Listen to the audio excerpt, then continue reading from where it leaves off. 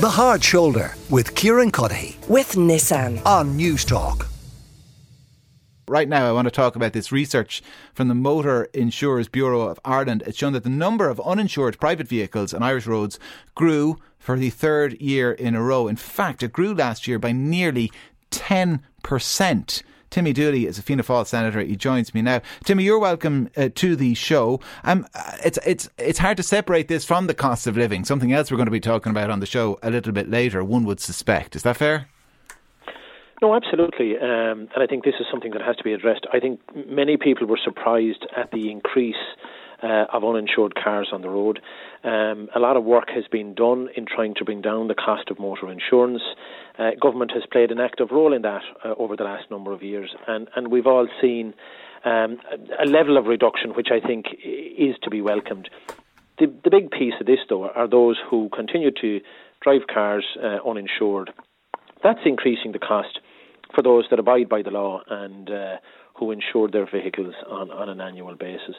So I think it's incumbent now to get the appropriate legislation in place that has been identified through the technology that the Gardaí now have in place, get that fully functional and get to a point where, without the necessity to stop and check a vehicle, that based on the registration, that the Gardaí can summarily identify that a car is uninsured based on the number plate recognition technology that they have. Sorry, Timmy, just for people at home. So the guards have this technology, is it, in the cars? They have is it ANPR it's called, but they can't do anything about it. They can't enforce that yet, is it? That's my understanding. There's camera technology in place that can, based on the camera checking the registration number and then comparing that number to a database that effectively identifies whether a car is insured or not, and that would simplify it. I'd be going, to be honest with you, a step further. I think where the Go Safe vans are on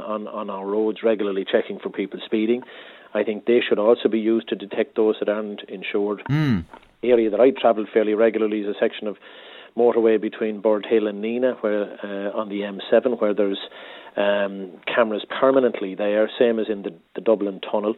Cameras, for checking speed, they're stationary, they're there all the time. I think all of that technology that's out there should be utilised to identify cars that are uninsured, and no different to breaking the speed limit, that if your car is found to be on the road at a particular point and you haven't your insurance paid or you don't have a valid insurance in place, that you receive a penalty notice and get appropriately addressed thereafter. Yeah, one would suspect, I mentioned the cost of living. I don't want to sound for a moment like I'm excusing some people driving without insurance. I'm not, but there will be people who, for whatever reason, say they can't afford it at the moment. Now, that's no excuse. They shouldn't be doing it, but that's what they'd say. There's others, you'd imagine, are just doing it because they think they can get away with it. There was some... it's very unlikely I'll be caught. Yeah, but there was a time where maybe that was justified, but insurance companies now allow people to pay their insurance on a monthly basis. One time when insurance was much higher, actually, you had to pay the full amount up front. That's changed over the last number of years.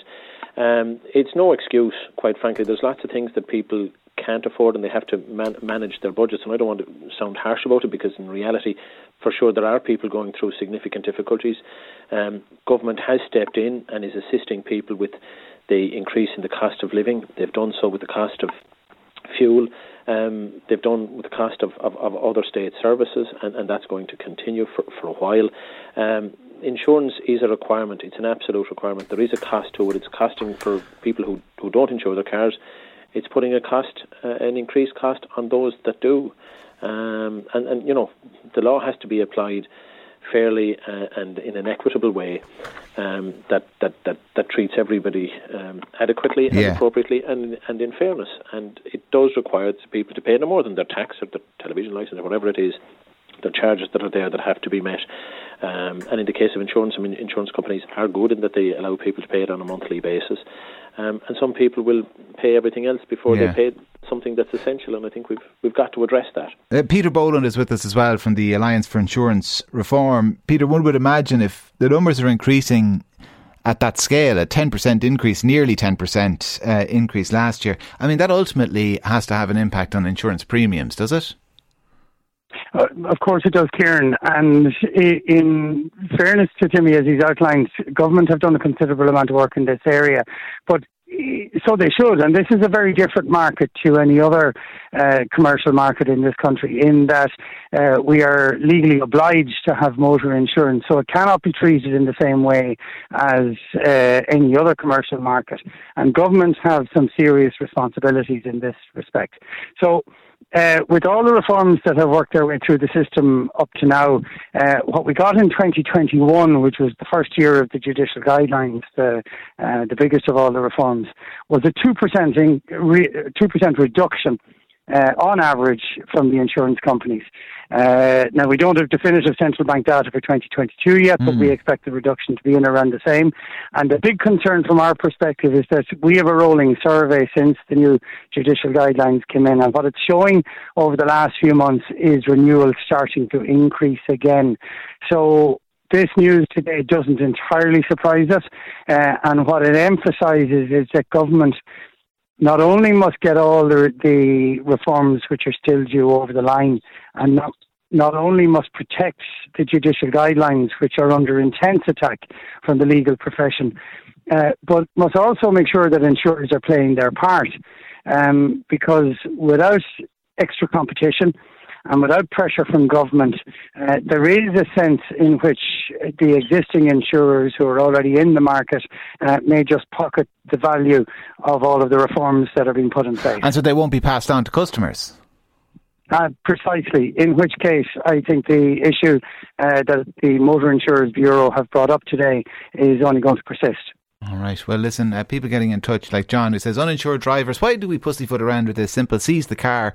John, I think the issue, though, is that a lot of the time people are driving uninsured on the road and they're not caught, which is what Timmy and Peter have both alluded to. Introduce the legislation that allows the Gardaí to properly use the tools at their disposal. They have most of the traffic corps, I understand, from listening to the Pat Kenny show earlier. Anyway, most of the traffic corps vehicles now have those ANPR systems in place as standard, so they could be putting people over for insurance, and as Timmy said, stick them into the speed vans as well, the camera vans that are parked up on roads around the country. Many insured or uninsured cars, says another listener, are not on the road. They are stored in sheds and used seasonally. The insurance industry is trying to overstate the issue to justify higher premiums. The Hard Shoulder with Kieran with Nissan. Weekdays from 4 on News Talk.